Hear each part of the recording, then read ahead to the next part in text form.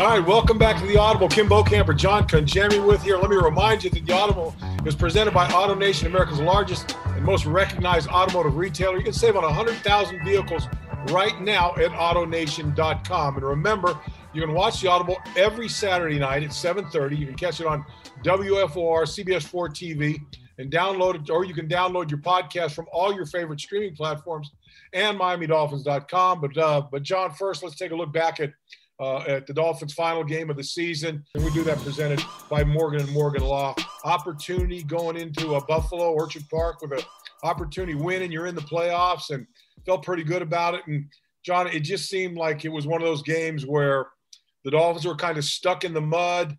The Bills were running on high octane, and it just felt like this team couldn't get out of the blocks. Well, you know what, Bo? If I was going to write a script for the game, I would have started it exactly the way it did start. Yeah. You know, the Miami Dolphins get a turnover. They cut the field in half. They go down and don't get a touchdown, but they score points. So you're able to get some early momentum. And Buffalo really didn't get it going until probably the second quarter when they put together back-to-back plays that really get them into scoring position. And it's only when they changed the field position with their special teams. You know, the Miami Dolphins had a punt inside their 2-yard line, couldn't generate a first down. And that really changed the dynamic of the football game. And as you said, from there on, it was the Buffalo Bills onslaught. It was offense, defense, special teams that really caught fire and changed the outcome of the game. Yeah, and moving on a little further, the punt return for the touchdown, that just kind of spelled the end of it to me. That was, you're kind of getting too out far to reach. And I got to say this, John. We're going to talk about the Dolphins this season a little bit and what they've accomplished this season, which I think is remarkable.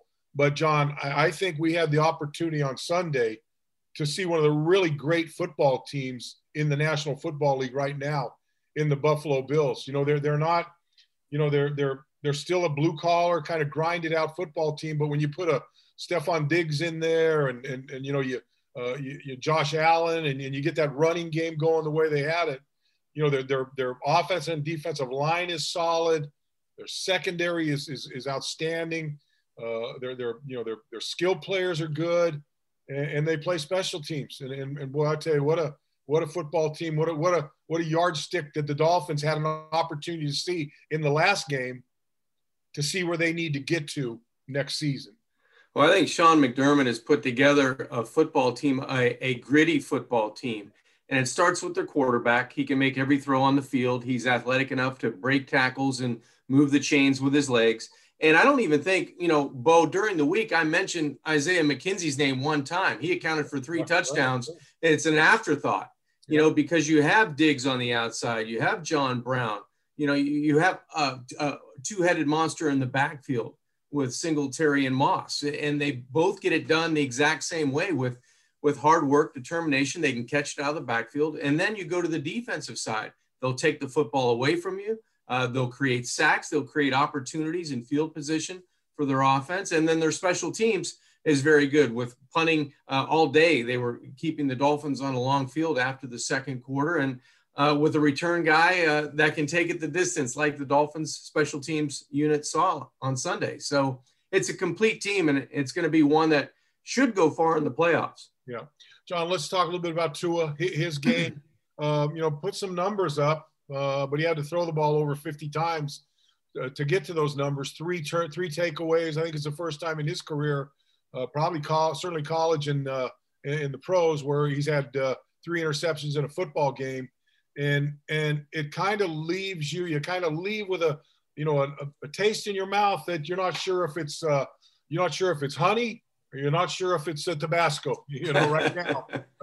and it could go either way. I think I'm leaning more towards honey, but I'll tell you, it's you would like to leave this season feeling a lot better about your quarterback position than I think a lot of people are right now.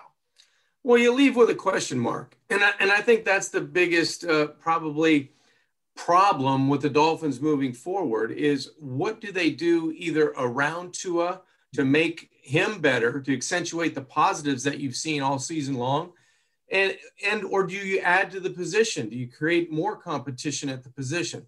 And I think Tua has done a pretty good job of coming in. I thought you made a good point on Sunday show in WFOR when we were talking in the fifth quarter about Tua probably spent his entire offseason just being able to get healthy enough to go and practice, right. Just being healthy enough to figure out if he could really do it or not, where other guys were practicing, throwing 12-yard outs on timing, their RPOs, getting into shape, not just trying to get into shape that you can feel like you can get through a practice. So I think the second year, we've seen a lot of Dolphin players make their huge jump from year one to year two. It happens not only with the Miami Dolphins, around the National Football League. But I think Tua will make it a significant jump. And I'd like to see, whatever offense he's in next year, if it's the same offense, get a little bit more creative and get a little bit more daring from the start of the game instead of waiting to figure it out in the third quarter and maybe push the football down the field. And let him sink or swim by doing that. And I think when you have the governor or when you have a play calling that's a little bit more protective or cautious early in the game, it gets defenses to sit on routes and it doesn't open up any room for a young quarterback to kind of peek through and make it easier for him. Yeah, I agree with it. And whoever it is, you like to see that a little more. But there was a lot of good things out of this football team, John. And we've talked about it over the last month or so. I really thought that this football team that we saw this year would be the team we would see next year from a matter of growth. I thought this team far outdistanced expectations going into this season. And again, John, you look back and start doing check marks over the 2-year guys, the second-year guys. Van Ginkel, did he get better? Yeah, he got better. A lot better. On the list, Christian Wilkins, did he get better? Check. He got better.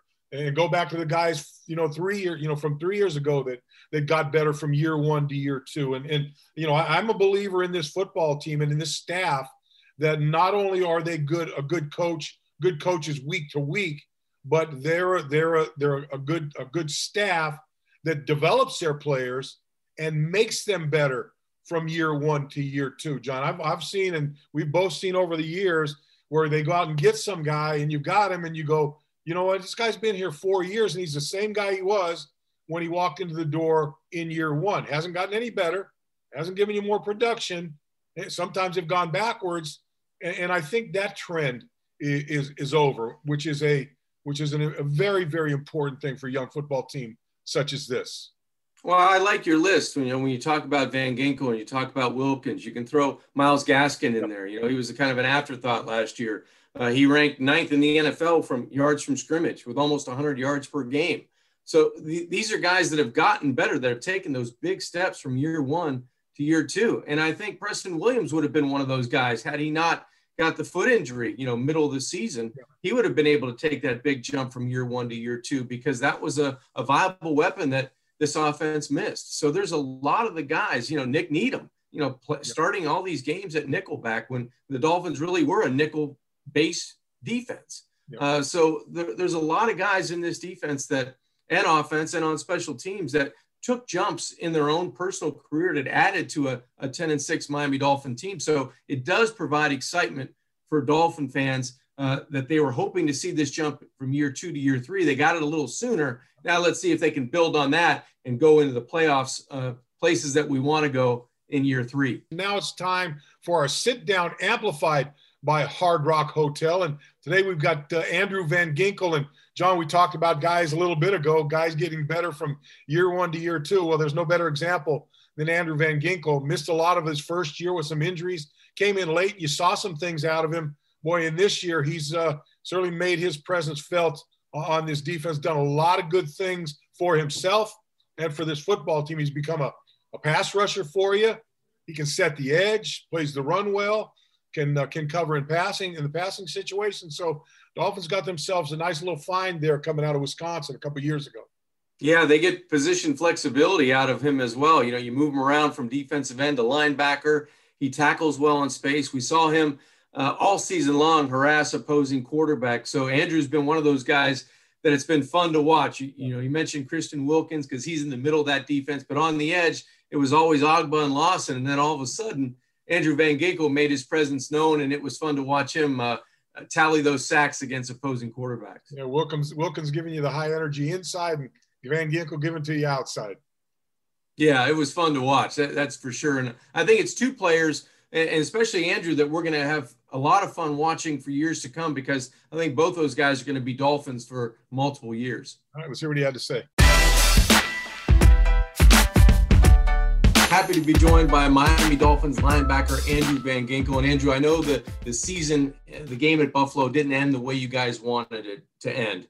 You're one game short at 10-6, but 10-6 usually gets you in. Looking back at the season, what was your overall interpretation of what you felt as a player going in and out of what must have been a crazy season with COVID-19, and the way you guys practiced and met? Your overall thoughts on the season? Yeah, for sure. I'm just glad that we got through a season, and coming off the year, my rookie year, being able to see improvements in both my game and then us as a team. There's a lot to be excited for, and obviously the loss yesterday was a tough one, and it's just something that we can look back in the future and really use that to our advantage. And I know it's fresh in your mind right now, but that is something to build on. We were looking, Bo and I, earlier in the show about guys that have made a jump from year one to year two. And you're one of those guys. I mean, your number of sacks, your number of tackles, the scoop and score, a lot of the things that you did in year two really opened up some eyes. Did it open up your eyes to, maybe lift the ceiling on where you think you can be as a player? Yeah, for sure. Just going out there and doing the best I can and coming to work and putting all the hard work I did in the off season and then throughout training camp and throughout this year, just seeing the fruits of my labor really paying off. And yeah, Coach Flores always talks about the 1 to 2 year jump. And I just feel like, if we can keep it going and everybody on our team can have that, it's something that we can build off of. As a group, the linebackers really had a sensational year. The whole defense in its entirety had a great season, but the linebackers in particular, you guys set a franchise first as three linebackers, Baker, Van Noy, Van Ginkel. You guys all had at least 5 sacks, and that's a Miami Dolphins first. Take us through your camaraderie and how you guys played off of each other this year. Yeah, for sure. I think it's just everybody coming in and putting the work in and the extra time to get better. And, it's something that we all strive to do. And it's one of our goals at the beginning of the year to come out with a ton of sacks and really make game-changing plays. And that's something that we did. And somebody else agrees with that too. Yeah. Hey, Andrew, lastly, I want to ask you about your defensive coordinator and Josh Boyer. It was his first year as the defensive coordinator. You guys really found your way to the quarterback, 41 team sacks. You had a 22-game streak of takeaways, 29 takeaways in the season. And it just felt like the defense set the tone. Did he set the tone for you guys at the top? For sure. That's week in and week out that he always preached, getting the ball and taking it away. Because obviously that leads to points. And when you're +1, +2, or even +3, like your chances of winning go way up the higher the margin is. So it's something that we preach and talk about every Saturday night before a game, is taking the ball away and giving the ball to our offense in plus territory or even scoring ourselves. Well, that's the way you ended the season. In Buffalo, first quarter, you get a takeaway with an interception. It leads to points, and that happened a lot this season. And I know that that's something that you guys on that side of the football want to keep building on as we look forward now and we fast forward to 2021 in the season. But congratulations individually and collectively, Andrew, on a terrific season, and can't wait to get it started again next season. I wish we were still playing as you do, but good luck in the off season, and we'll talk to you soon. Thank you very much. Appreciate it. Now it's time to go behind enemy lines, presented by AutoNation, where Dolphin fans can sell their vehicles for cash now. Visit AutoNation.com. And unfortunately, John, we don't have an opponent this week that we can go behind enemy lines, but we can kind of look back at 2020 for the Miami Dolphins and look at some things, some numbers, John, that I think people going into this season would have been shocked to see the Dolphins come up with these numbers. But Dolphins end the season with 10 wins, 23rd time in team history the Dolphins have won more than 10 games, first time since 2016. How about this one? Miami recorded takeaways in all 16 games this season. They have a 22-game winning streak, longest active streak in NFL history. In the NFL right now, tied for the longest mark in franchise history. I think the last time that the Dolphins, the highest Dolphin takeaways, 42 consecutive games with takeaways, ended in 1985. So not quite the team record, but certainly something that was very, very important to this football team. And I think certainly when we saw Byron Jones get healthy and get into the lineup, it opened up a lot of things defensively. The blitz package you could throw out there really became very creative, but also I think the ability to take the ball away. Obviously, you look at X with 10. What's he get? 10. He ended up with 10. That's right. 10 interceptions and everybody else across the board and all the takeaways. It was a very opportunistic defense that Josh Boyer put on the field. Well, it led the Miami Dolphins to those 10 wins. This football team was 9-3 in their last 12 football games, and it was led by the defense. You mentioned the 22-game takeaway streak. They had 29 takeaways this season. They had 41 sacks as a football team. They didn't come close to those numbers if you had the last couple seasons together. And I think that's where it starts on defense. They created pressure off the edge. I thought Emmanuel Ogbah did an unbelievable job of pressuring the quarterback. He had 9 sacks on the season. I thought Lawson did a great job on the other side. And you know what? The linebacking core of Baker, Van Noy, and Van Ginkel all averaged or all at least tallied 5.5 sacks, with Baker getting 7 of those sacks. So you mentioned, Xavier Howard with 10 interceptions. He was the takeaway man in the secondary. This was an opportunistic defense that took advantage and really provided the Miami Dolphins offense with excellent field position if they didn't score themselves. So it was a fun defense to watch, and it was an exciting team on that side of the football. Yeah, Dolphins, 29 takeaways, teams most since 2008 when they had 30. You had a 66-point differential in the large differential point margin for the Dolphins, the largest since the Dolphins had 77 in 2002. So numbers there that allowed that were, those are joint enough for numbers where the defense steps up and does their chore, but the offense goes out and does what they had to do. They average 339 yards a game this season on offense, and so the offense started churning, and it was a mixed offense. I mean, look at Fitz for the year was 18 for 260. Really their numbers are fairly close. Fitz 183 for completions, 267 attempts, 2,091 yards, 13 touchdowns, 8 interceptions. Tua 186 out of 290, 14 yards, 11 touchdowns, and 5 interceptions. And John, I think when you look at both of those quarterbacks, they both gave you a lot of good play this season. And look, there was some that maybe wasn't so good. There was some with a little more pedestrian, but you saw a lot of good things come out of both of those guys. I think the most important thing, Bo, was both quarterbacks gave you a chance to win. They played winning football. They didn't throw the football away. I mean, you look at the 3 interceptions that Tua had against Buffalo the last game of the season. You had a tip pass, you have a receiver fall down, you have unfortunate things happen to you. But all season, I thought the guys, for the most part, protected the football, and they did a good job of taking the field position that the defense and special teams provided and then getting points. And I think at the end of that, both quarterbacks drove the football in the red zone, in the end zone. They didn't have to settle for a lot of chip shot field goals, because I think Jason Sanders was a compliment to the offense. This is a guy that had, 20 field goals of 40 plus. That was the most in the National Football League. So they were on the fringe of the red zone and outside the red zone. When the Dolphins were able to get into the red zone, they were able to score touchdowns. They were able to throw passes into the end zone to do it. So I think both quarterbacks were really efficient in the red zone. And I think Jason complemented that offense from the fringe. Yeah. And running back by committee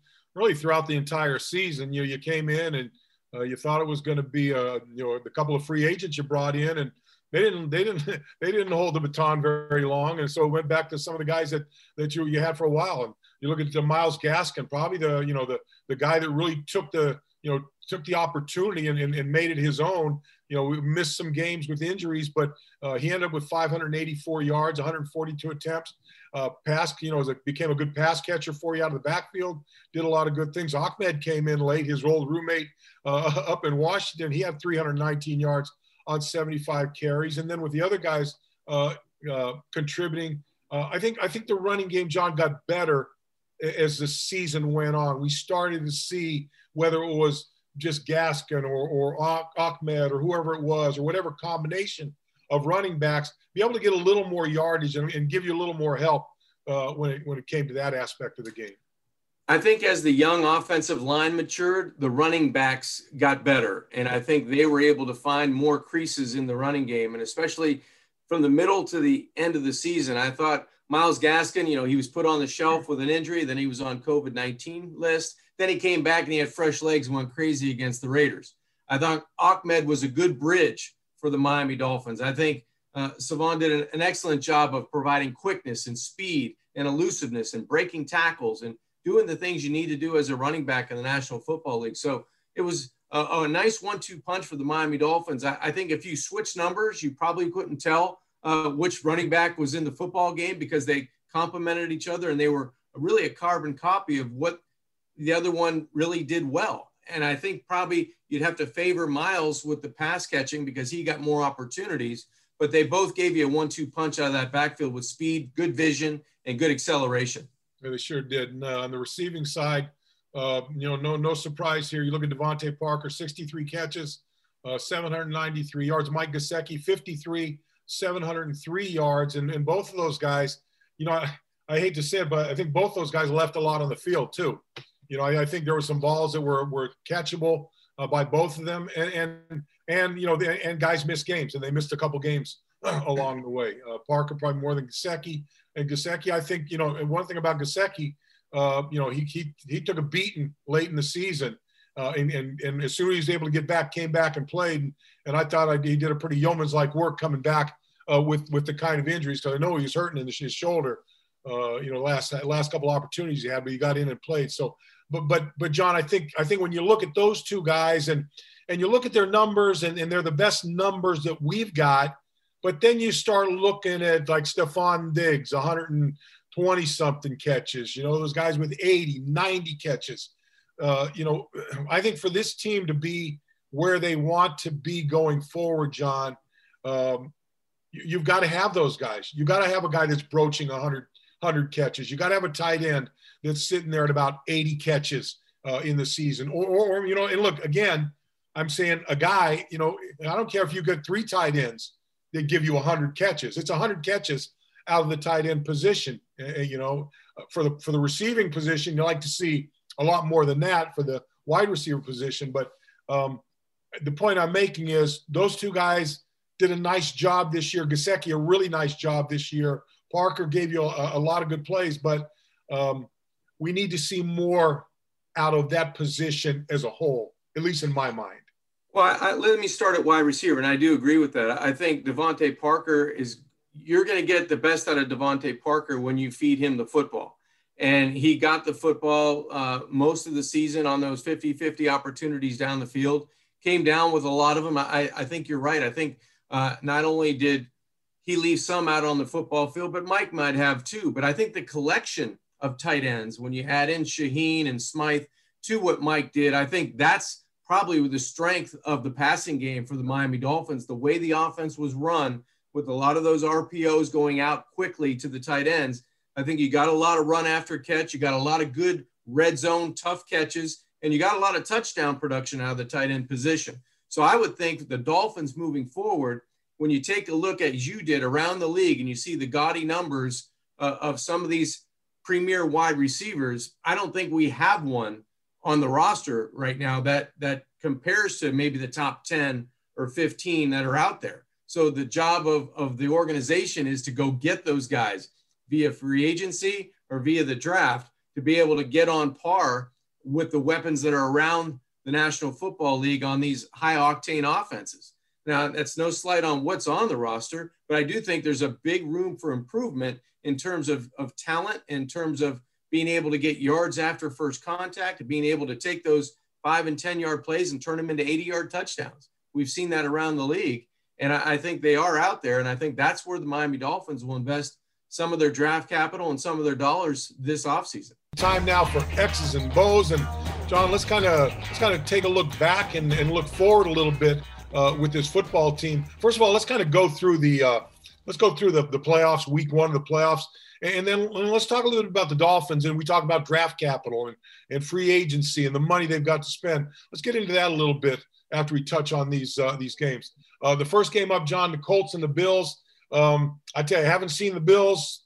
I don't think there's going to be a letdown in that football team. Haven't had a playoff game in that building in a long, long time. I know they're going to let some fans in there, about 6,500 fans into Orchard Park. They're going to probably sound like 65,000 fans.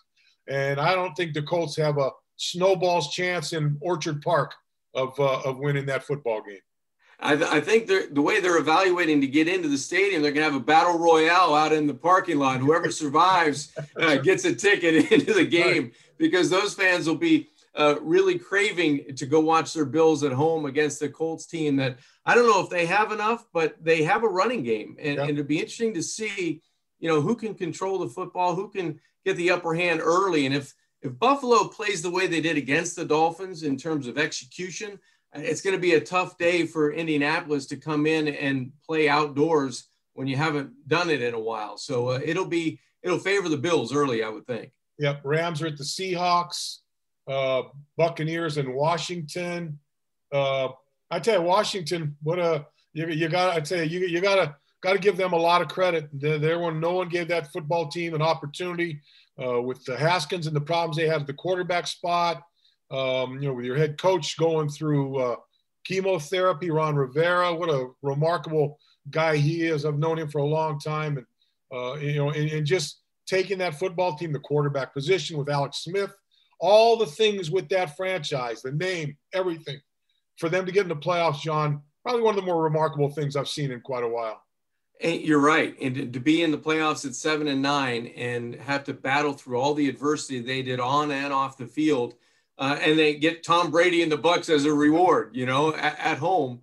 So the one thing Washington can do is they can affect the quarterback. Yep. They've got a couple pass rushers that can get after the quarterback. And if they can do that, I think they can stay in the game. If they don't, I don't know if they can win a track meet with the Tampa Bay Buccaneers, even though they're home. And with the Rams, I don't know if Jared Goff's going to play with that thumb injury. So, Seattle's at home. They're a 12-win team. They haven't been as dynamic as they were early in the season offensively, but they have been better defensively. But they can score points if they're on. So I like Seattle in that one. Ravens and Texans in that one. That may be the most hotly contested game that's on the slate. Bears and Saints. Surprised the Bears got in there, but good for them. Good for them and their fans. And then Browns and Steelers. I don't think that Browns-Steeler game is going to be much like the Steeler game that we saw this last week. So that's the lineup for the first week, wild card weekend. It's great. Three games on Saturday, 3 games on Sunday. What's better than that, John? Nothing. I think I'm going to plan my dinner Sunday around the Chicago Saints game and try to rest up for the Cleveland-Pittsburgh game at night. There you go. Hey, let's take a look ahead now. Dolphins, pretty remarkable. You have a 10-6 season, I think, which certainly eclipsed most people's expectations of this football team. And what do you get for it? Hey, you got the 3rd pick in the draft. So you got the 3rd pick in the draft. You've got, I think, what do they got? 29 or 30 somewhere down there to the bottom. But you got another first-round pick. You got 2 picks in the 2nd round. And well, I tell you, John, if you make 4 good picks right there, it could really change the complexion of this entire franchise. Well, it can, and it really can do it in a hurry. With the way that college football and the top athletes coming out can really adapt to the National Football League so quickly. And it's really a mirror of what the NFL is doing now in college with the offenses and defenses and what coaches are asking those players to do. You get the 3rd pick in the draft, and you may even get higher than what you're talking about. It might be around 18, I think, is the 2nd first-round pick. So you're going to have 2 premier athletes probably at skill positions that you can come in and play right away. So the Dolphins are going to have 2 other second-round picks, and they're going to be able to load up in the first half of that draft come April. And I'm excited to see, what we get, what we're thinking, what side of the football those 4 picks are on, and come in and expect those guys to play right away. So the Dolphins have 3 and 18 in the first round.